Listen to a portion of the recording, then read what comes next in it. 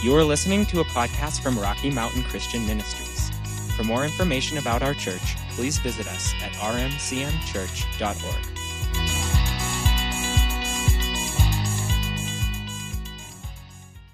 We will be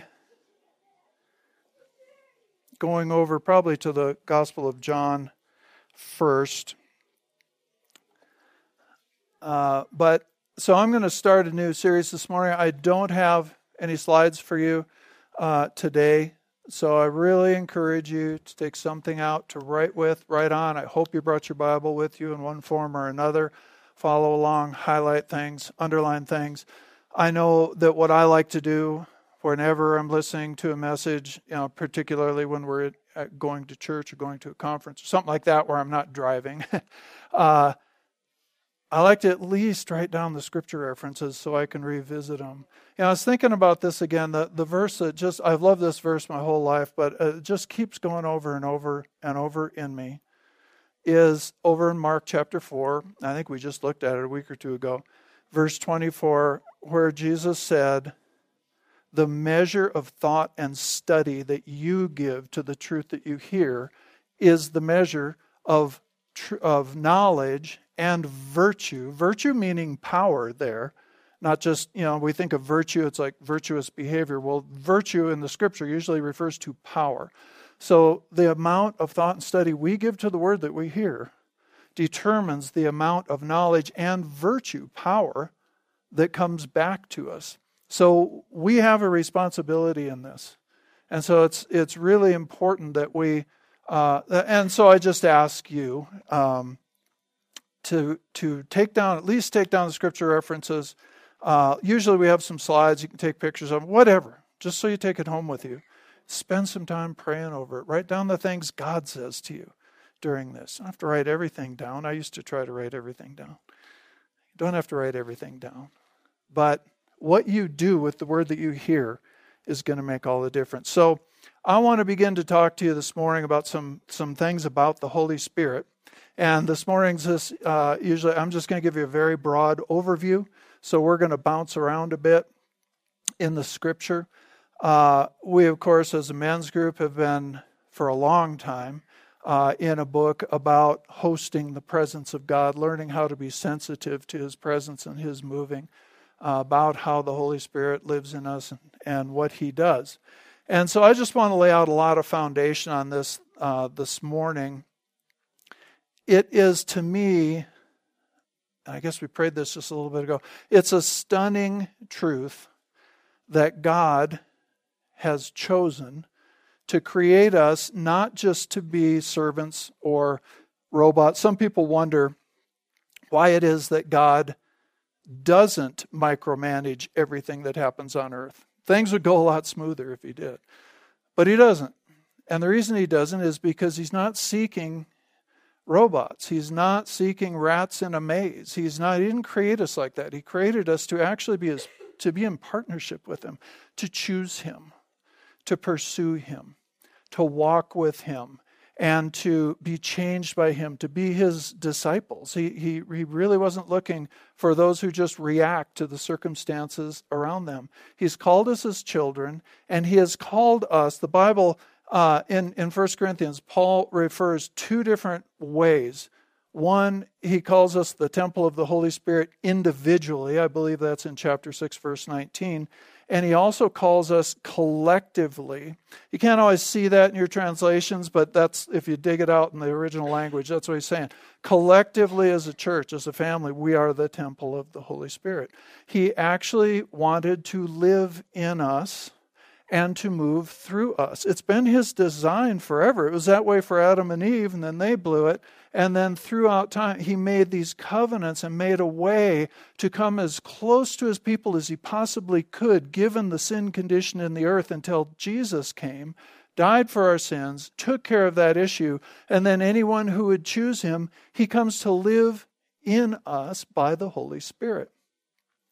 But in the church, for whatever reason, there has been division for centuries, I imagine since very shortly after Jesus left, about what the Holy Spirit's role is. So I just want us to to look at this. Again, I'm going to give you a lot of broad statements today. We'll dig into some more things as we go on. I titled this The Well and the River because very broadly Jesus defined the role of the Holy Spirit in these two pictures, these two illustrations for us. And one that we probably will look at if we get there this morning is that the Holy Spirit, when He comes into us, and that's an important word, when you get born again, the Holy Spirit comes into you to live in you, and essentially He does that for you. He begins to minister on the inside of you and change you. That is, Jesus said that He would be like a well of water living within us. Water is often used as a picture of the Holy Spirit or the life of God throughout Scripture. Then over in John chapter 7, he said that when the Holy Spirit has come upon us for believers, He will be like a river of living water, which is a different picture than a well. One is a well, somewhere you go to draw fresh water. The other is a powerful flow outward. So we always say it this way, and again, we'll get into this more, that when we get born again, He comes into us for us. He begins to transform us. The result of that is the fruit of the Spirit. It has changed character. We become different people.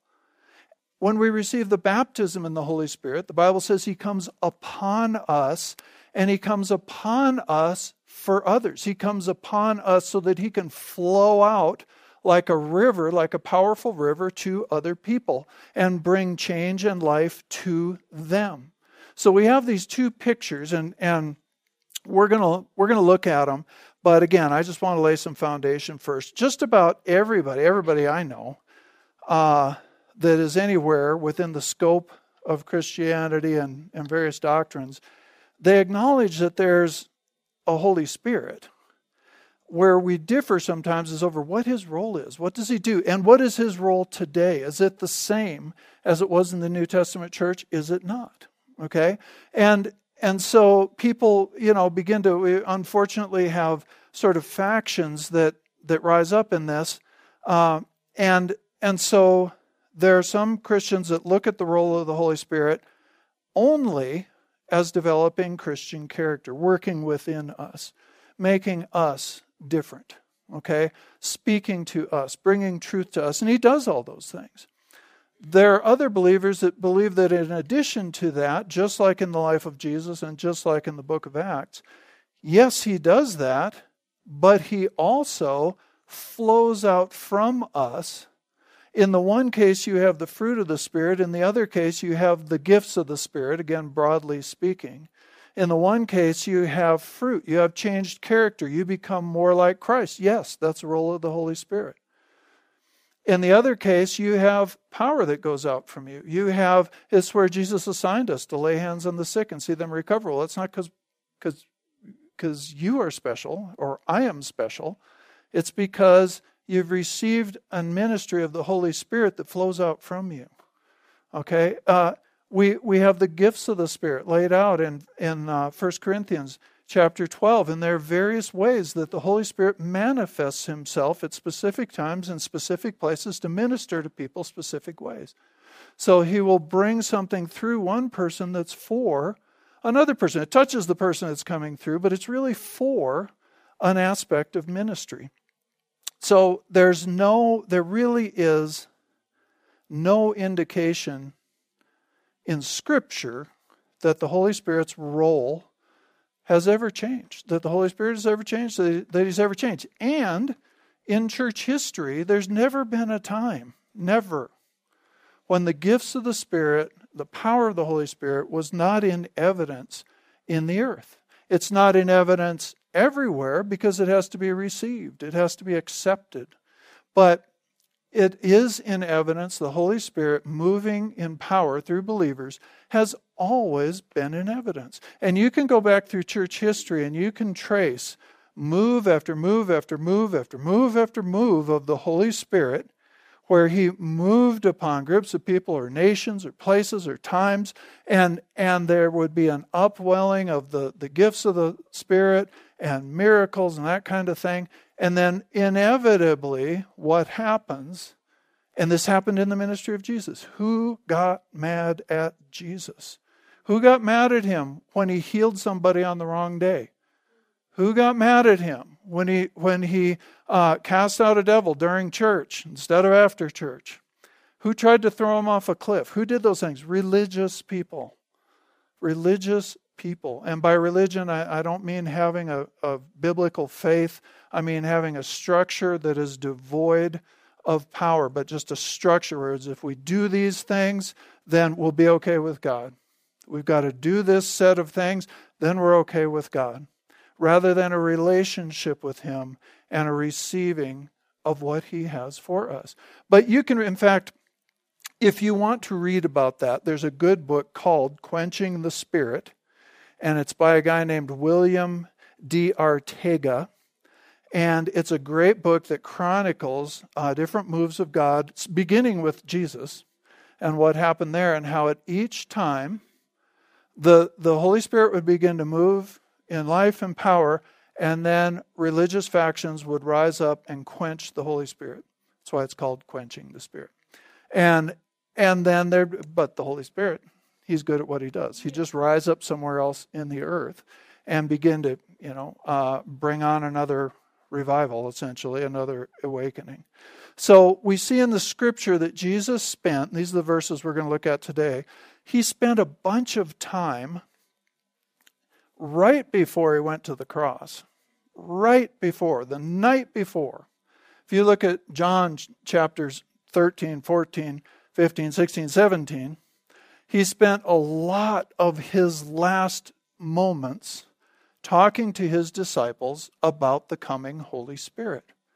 And he even then later, it was so essential to the kingdom of God being established on earth, he actually forbade them. He said, do not leave Jerusalem. You find this in the beginning of the book of Acts, right?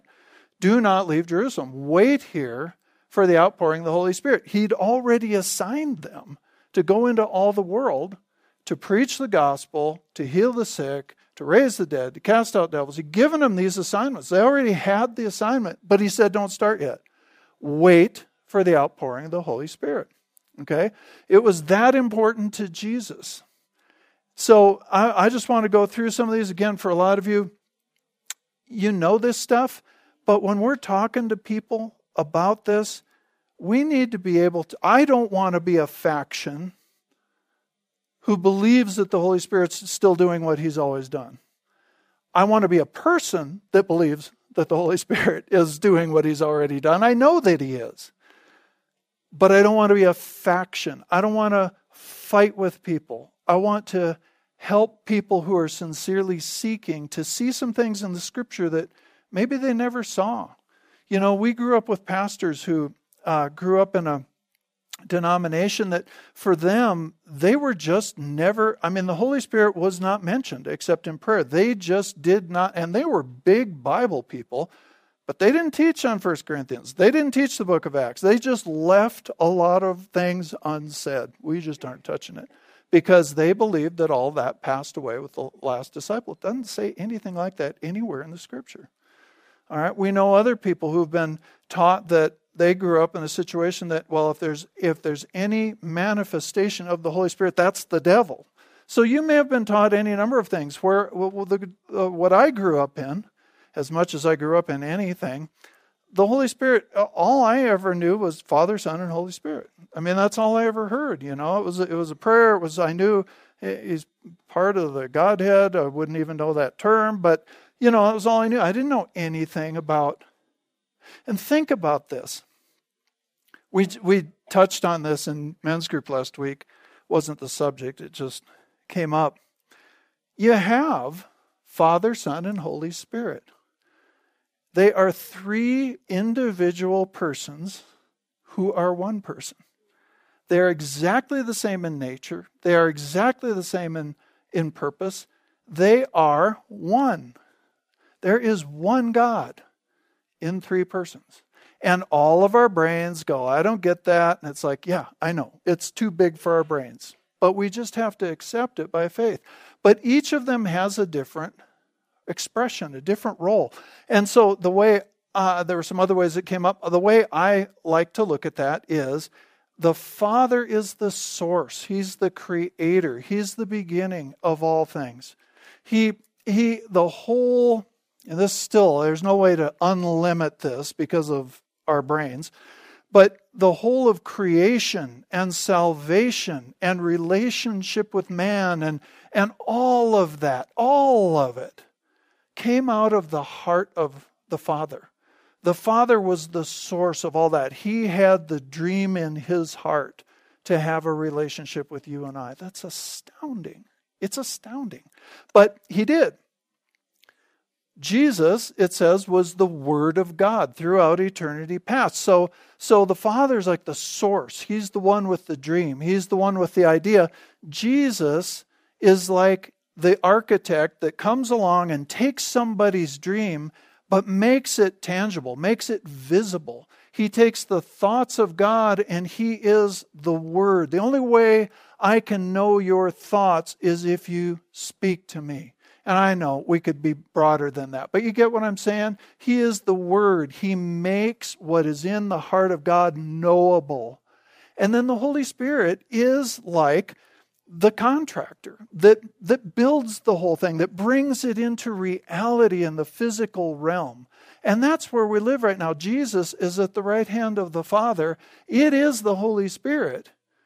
Well, Jesus is in me. Yeah, he is, through the Holy Spirit. And I'm not trying to separate them. I'm just saying we need a relationship with the Holy Spirit. We need to not be nervous. Why are we more nervous about the Holy Spirit than about Jesus? I think it's mostly because we've been taught about Jesus. We can see him, and as part of his role was to come and take on flesh and live like us so that we could see what that looks like. I get that. But then he said, I'm going to send my Spirit. Let's look at some verses of Scripture. Are you with me? Let's turn over to John chapter 14. We don't want to move in a bunch of assumption about the Holy Spirit either. There's all kinds of opinions about this. But let's just look at a few passages here. John chapter 14, we'll just start in verse 15. So again, this is the night before Jesus, that he's to be crucified. This is just hours before he's going to be crucified. And he's using this time to tell them this. It's got to be important. He said, if you love me, you will obey what I command, and I will ask the Father, and he will give you another counselor. Some of your Bibles say helper. Some of them say comforter. Some of them, if you have an Amplified Bible, it gives you a whole list. But anyway, this is the New International Version. It says, I'll give you another comforter. I want you to notice those words. To be with you forever, the Spirit of truth. The world cannot accept him because it neither sees him nor knows him, but you know him. This is interesting. These people were not born again. Jesus hadn't gone to the cross yet. He hadn't paid for sin yet. They were disciples of Jesus, but they weren't born again yet. They couldn't be. And yet, he says, you know him because he is with you. He will be in you. That change happened at the cross. That change really happened at the day of Pentecost when the Holy Spirit was poured out. Actually, it happened before that. It happened after the resurrection. And we'll look at that later, maybe. Jesus said, you know him. So you can have a knowledge like an acquaintance, I guess, with the Holy Spirit if you're with somebody that has the Holy Spirit living in them. You can know them. That's how they knew. They'd seen Jesus. So he told them, you've seen the Father. They'd also seen how the Holy Spirit moved. But they didn't know him the way we know him. I don't think we get how much things changed at the cross. I really don't. I think we are so used to the age that we live in and all the things that changed with Jesus going to the cross, his availability, just how close a relationship we can have with him, the idea that the Holy Spirit lives in us. I think we get jaded on the whole thing. And I don't mean we don't appreciate it. I'm not saying that, but we've been in this. For some of us, we can still remember the moment that Jesus came into our life. Some of you grew up in Christian homes, and it might be that you've really known the Lord all your life, and that's a blessing. But a lot of us didn't. And we came out of darkness and into light, and it was totally different. And yet, for me, that was 40-some years ago, at least.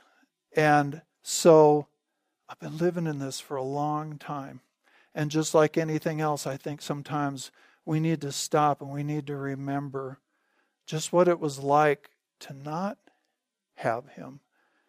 He lives in us. He becomes such a part of us. I think he leads us and guides us and speaks to us all the time. And yes, we can and we need to become more sensitive to him, more aware, like we sang this morning, of his presence. Every time I think about that, I ought to think about it every day, but every time I think about that, I really do hunger for that. I know I can be a lot more aware of your presence in me and on me and what you're doing. What are you thinking? What are you, here's this situation. How do you view it? We can become more aware of that, but we live in a different realm than these people did. Jesus told them, you know him, for he lives with you in Jesus, and he will be in you. I will not leave you as orphans. I will come to you. So first of all, he says, I will ask the Father, and he will give you another counselor. That word another is so important. It is a Greek word that means another of the exact same kind. In Greek, they use the word heteros, where we get heterosexual and other things, to describe another of a different kind. All right? Here's two humans. They are both humans. One is male, one is female. They're another of a different kind. But he said that the Holy Spirit was another, it's the Greek word allos, A-L-L-O-S, of the exact same kind. So that means when the Holy Spirit comes, he's exactly like Jesus. He says exactly what Jesus is saying. He does and Jesus told us he only said what he heard the Father saying and only did what he saw the Father doing. The Holy Spirit's the same way. They are the same. They are individuals, but they are the same. So it's curious to me that we get nervous about receiving the Holy Spirit or allowing him to move in a greater way in and through us, but we'd be comfortable with Jesus. They're the same. He's not going to ask you to do or be or say anything that he doesn't hear from the Father. Does that make sense to you? Another counselor. That word counselor is a word that means helper. It's much stronger than that. It means it's a compound Greek word that means the first part is parakletos. The first part, para, means to come right up alongside, as close as you can be to somebody, inseparable. So the Holy Spirit comes to us and he's actually inside us. But the best word they had was para. It means you're right together. You're inseparable. You're not moving apart from one another. And the other part comes from the word for calling. He was called by the Father alongside. It's his role. He was called to come alongside. And that word, kletos, speaks of someone who comes to be a legal advocate.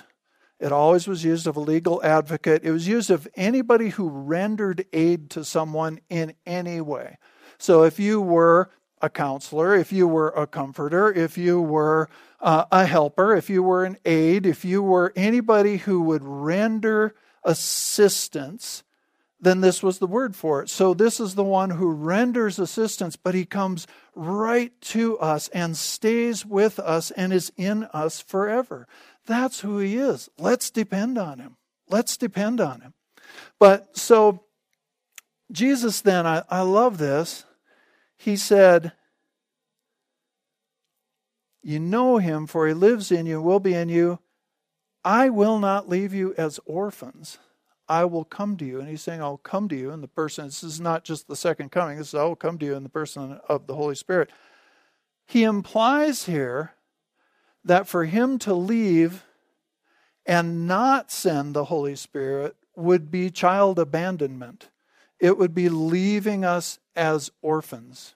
And he said, I won't do that. I will send the Holy Spirit. Isn't that awesome? I will send the Holy Spirit. So he sends him to love. He sends him to render aid. He sends him to, anybody who receives aid, that it enables them to do something they couldn't do before. It enables them to rise above something. That's all contained in this idea about the Holy Spirit.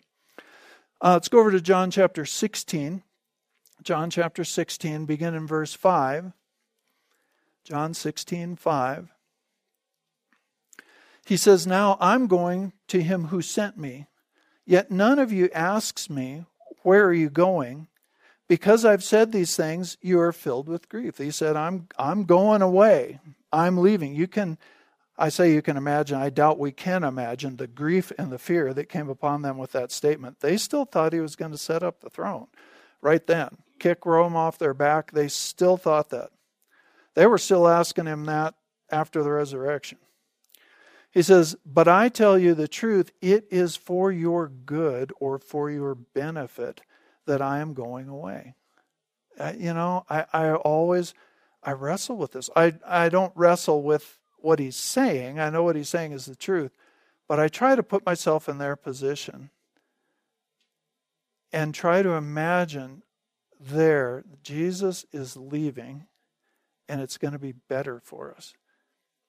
It's just, I'm sure it was difficult for them, evidenced by hiding in the upper room for quite some time. He says, unless I go away, the counselor will not come to you, but if I go, I will send him to you. So the idea here is we are better off living this side of the cross with the Holy Spirit sent to us than people who walked physically with Jesus. You just got to accept it.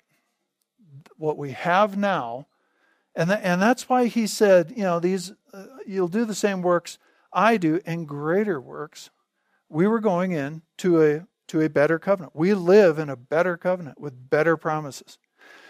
Notice that Jesus always referred to the Holy Spirit with a personal pronoun. He called him he, himself, or him, always.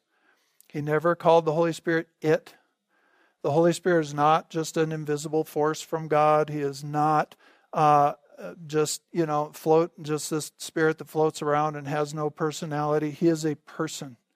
He is the third person of the Godhead. He is the one who is facilitating the work of God on earth today. And he has the exact same personality, the exact same nature as Jesus and the Father. All right, John chapter 16, let's look at verses 12 through 15. Okay, beginning of verse 12. I love this. Jesus says, I have much more to say to you, more than you can now bear. So the coming of the Holy Spirit, he said, right now, you can't bear everything I want to give to you. Why? Because they couldn't be born again yet. They couldn't have the Holy Spirit living in them yet. You couldn't bear everything I want to reveal to you. That's awesome. That's just awesome. And so obviously in the future, you will be able to bear it. He says, but when he, the Spirit of truth, comes, he will guide you into all the truth. One translation says he will guide you into the whole fullness of truth. There's so much more to the word that we can receive. That's the thing I probably remember most about giving my life to Jesus is all of a sudden the word of God came alive. It was different. The word was different. There's still parts I don't get, but that isn't the point. It suddenly came alive and began to feed me. Now I know that's because the Holy Spirit came in. Okay? He will lead you and guide you into the whole truth. That's good because you can ask him questions. Okay? He will not speak on his own. He will speak only what he hears. He will tell you what is to come. Now get this. This boggles my mind. He will bring glory to me by taking from what is mine and making it known to you. So every time the Holy Spirit brings revelation to us, it actually glorifies Jesus. All right? He is the Word. He will bring glory to me by taking from what is mine, what belongs to Jesus, and making it known to you. Well, that's cool. What belongs to Jesus? All that belongs to the Father is mine. That is why I said the Spirit will take from what is mine and make it known to you. So what wisdom does God have? What application does he have? What counsel does he have? What principle does he have? What advice does he have? What knowledge does he have that is unavailable to us? None. None. I know it takes us time to get it. I'm not talking about that. That's us, okay? But the Holy Spirit is here to bring everything that the Father has to us. Turn over with me. I'm definitely going to run out of time. Turn over to 1 Corinthians, if you would. 1 Corinthians chapter 2. 1 Corinthians chapter 2. And we'll just start reading. And let's just go all the way to verse 9. It's all good. It's a great chapter. 1 Corinthians 2, verse 9. This is a quote from the Old Testament. It says, however, as it is written, no eye has seen. This is talking about our natural being here.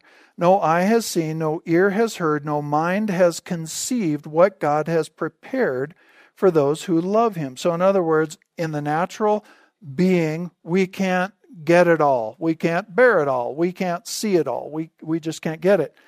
But God, verse 10, but God has revealed it to us by his Spirit. I'm going to switch translations here. I'm going to go over to the Amplified. Verse 10, yet to us God has unveiled and revealed them, his thoughts for us, by and through his Spirit.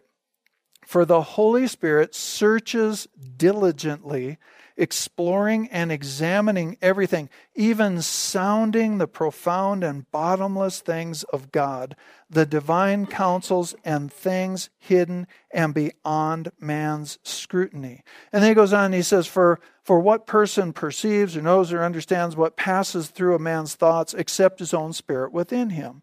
Just so no one discerns, comes to know and comprehend the thoughts of God except the Spirit of God. So he's saying, only your spirit knows your thoughts. Okay, my spirit doesn't know your thoughts, but only your spirit knows your thoughts. Only the Holy Spirit knows the thoughts of God.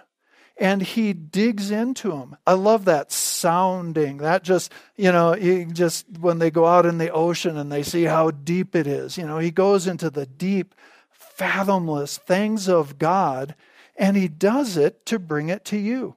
It says in verse 12, we have not received the spirit of the world, but the Spirit who is from God, that we may understand what God has freely given us. So what Jesus was saying is, you can't bear everything I have for you right now, but once I go to that cross, I'm raised from the dead, the Holy Spirit is poured out 50 days later, you are going to have somebody inside of you that is the divine search engine. He will go when you have an issue, and he will dig into the profound, bottomless wisdom of God and bring out what you need. That's who the Holy Spirit is. He will reveal it to you. It's not that he makes a piece of wisdom from God. He doesn't create it right then. He reveals it. He opens our eyes to it. This is who the Holy Spirit is. We should be depending on him for these things. When we have issues, and I know you do, we go to prayer. Don't get frustrated when you don't get the answer that you're looking for right away, or you're still confused about. Don't get frustrated. Just know this person lives in you, and this is his job. This is his nature. He loves to reveal the Father's heart to you. So the more time we spend with him, the more sensitive we're going to get to that. And then we've got to start to trust what we're hearing, and that's really a whole other subject. But we've got to begin to trust that, okay, I think the Lord showed me this, so I'm going to step out on it. I'm going to take a step out here. Okay? I'm going to test this because I don't fully trust me. I trust you, Lord, but I don't fully trust me. I'm going to step out. Or maybe he gives you something. like this morning, for somebody else. Maybe he gives you a word of knowledge or a word of wisdom or something for someone else to share with them. And you just got to be willing to step out and trust him and deliver that to somebody else. We only have a couple minutes left. I'm just going to introduce this whole thing. Where I want to go from here is to talk to you about these two ideas. In fact, let's just look at both of these verses real quick. Let's go to John chapter 4. Okay, John chapter 4, beginning with about verse 14. This is the story of the woman at the well, right? And we won't go into all of it. There's a lot of it. But Jesus is talking with this woman. We all know she was a Samaritan woman. He brought her a word of knowledge saying to get her attention and help her to realize who he was so that she could receive what he had for her. He brought her a word of knowledge about the fact that she had 5 husbands and was living with somebody that wasn't her. He didn't do that to condemn her. He did that to wake her up that this is the Messiah. This is somebody I need to listen to. But what he says to her here is one of the pictures that we have of the Holy Spirit. In verse 14, he said, verse 13, he says, everyone who drinks this water will be thirsty again. In other words, whoever drinks natural water, you're going to get thirsty again. He says, but whoever drinks the water I give him, the way it reads in our Bibles is, will never thirst. Indeed, the water that I give him will become in him a spring of water welling up to eternal life. All right, now I just want to say this. I'm not going to take time to back it up, so you can take it or leave it. In the Scripture, there is this, in the kingdom, there is this principle that works that we get hungry or thirsty for the things of God, meaning we want to put a draw on God. We want more of him, more of his life. And we go to him and he fills us and we get refreshed. But at the same time, we still want more of him. So he's not saying that once you get a drink of me, you'll never pursue God again. You'll never want to drink more deeply of him. He's not saying that. He's saying something will be provided for you that will become a well of water bubbling up within you. Bubbling up within you. Now over in John chapter 7, verses 37 and 38, I'm going to go ahead and go there. Sorry, I'm just getting rushed because it's time for me to quit. I hate quitting. In John chapter 7, verse 37, it says, on the last and greatest day of the feast, that's really important, but I don't have time to share it with you this morning. Jesus stood and said in a loud voice, if anyone is thirsty, let him come to me and drink. Whoever believes in me, as the scripture has said, streams or rivers of living water will flow from within him. All right. I'm out of time, so I'm not going to go into either of those. We'll pick them up next week. But here's the picture. All right. In one case, Jesus says, when you drink of me, you take my life on the inside of you, the Holy Spirit comes into you and he acts like a well of water. A well of water is a place that you can go back to over and over and over and draw something out, just like we just read out of 1 Corinthians. You draw out the life of the Holy Spirit. That means we got to learn to put a draw on the Holy Spirit, okay? But that word well doesn't just mean a stagnant pool, okay? The idea there, he says that well will bubble up. That terminology is never, ever used of something that's not alive. It's used of people. It's interesting because Jesus uses it of water, but it's living water. That term means a person that is rising up or jumping up. That's what it's used for. And so he says the Holy Spirit will be in you. But if you think about a well, there is a spring underneath the well that is filling. It's not flooding over. One of the translations says it's a fountain. It's not a fountain like we're thinking of that shoots up and spreads everywhere.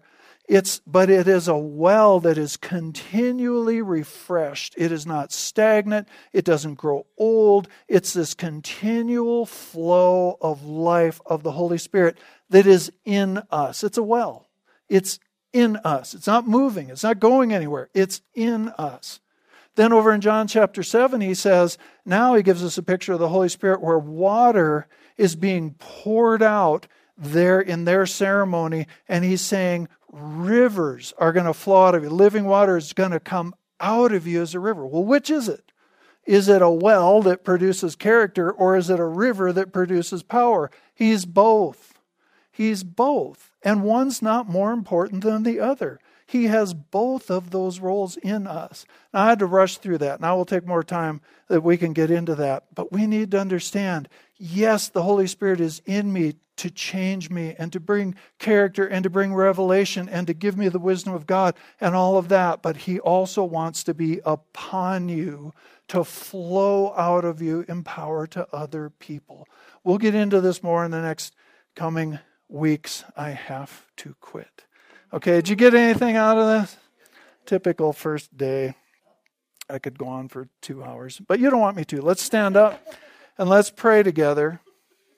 And I'll say this right now. If you have never received the baptism in the Holy Spirit, I'm not talking about being baptized in water.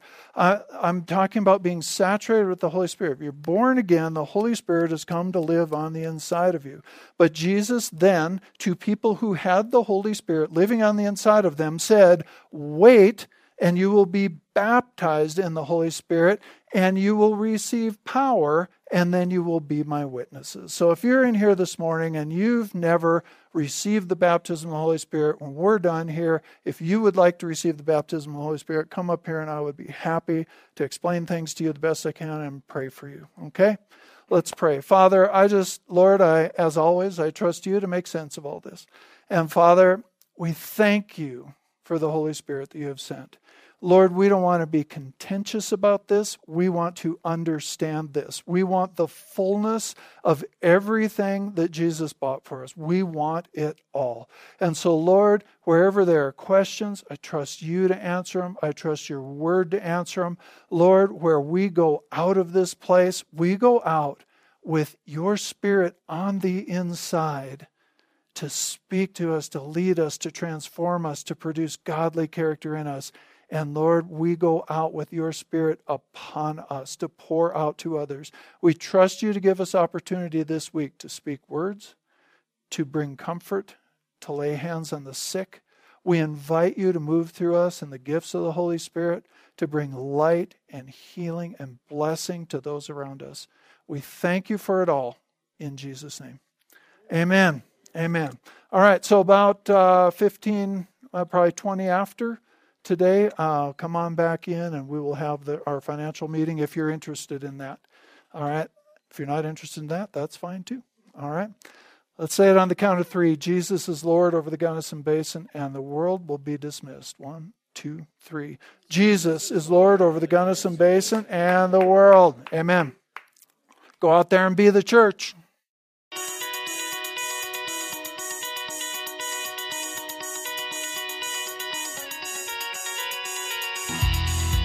Thank you for listening to this message from Rocky Mountain Christian Ministries in Gunnison, Colorado. We hope you will visit us at rmcmchurch.org, like our Facebook page, or subscribe to our messages on YouTube.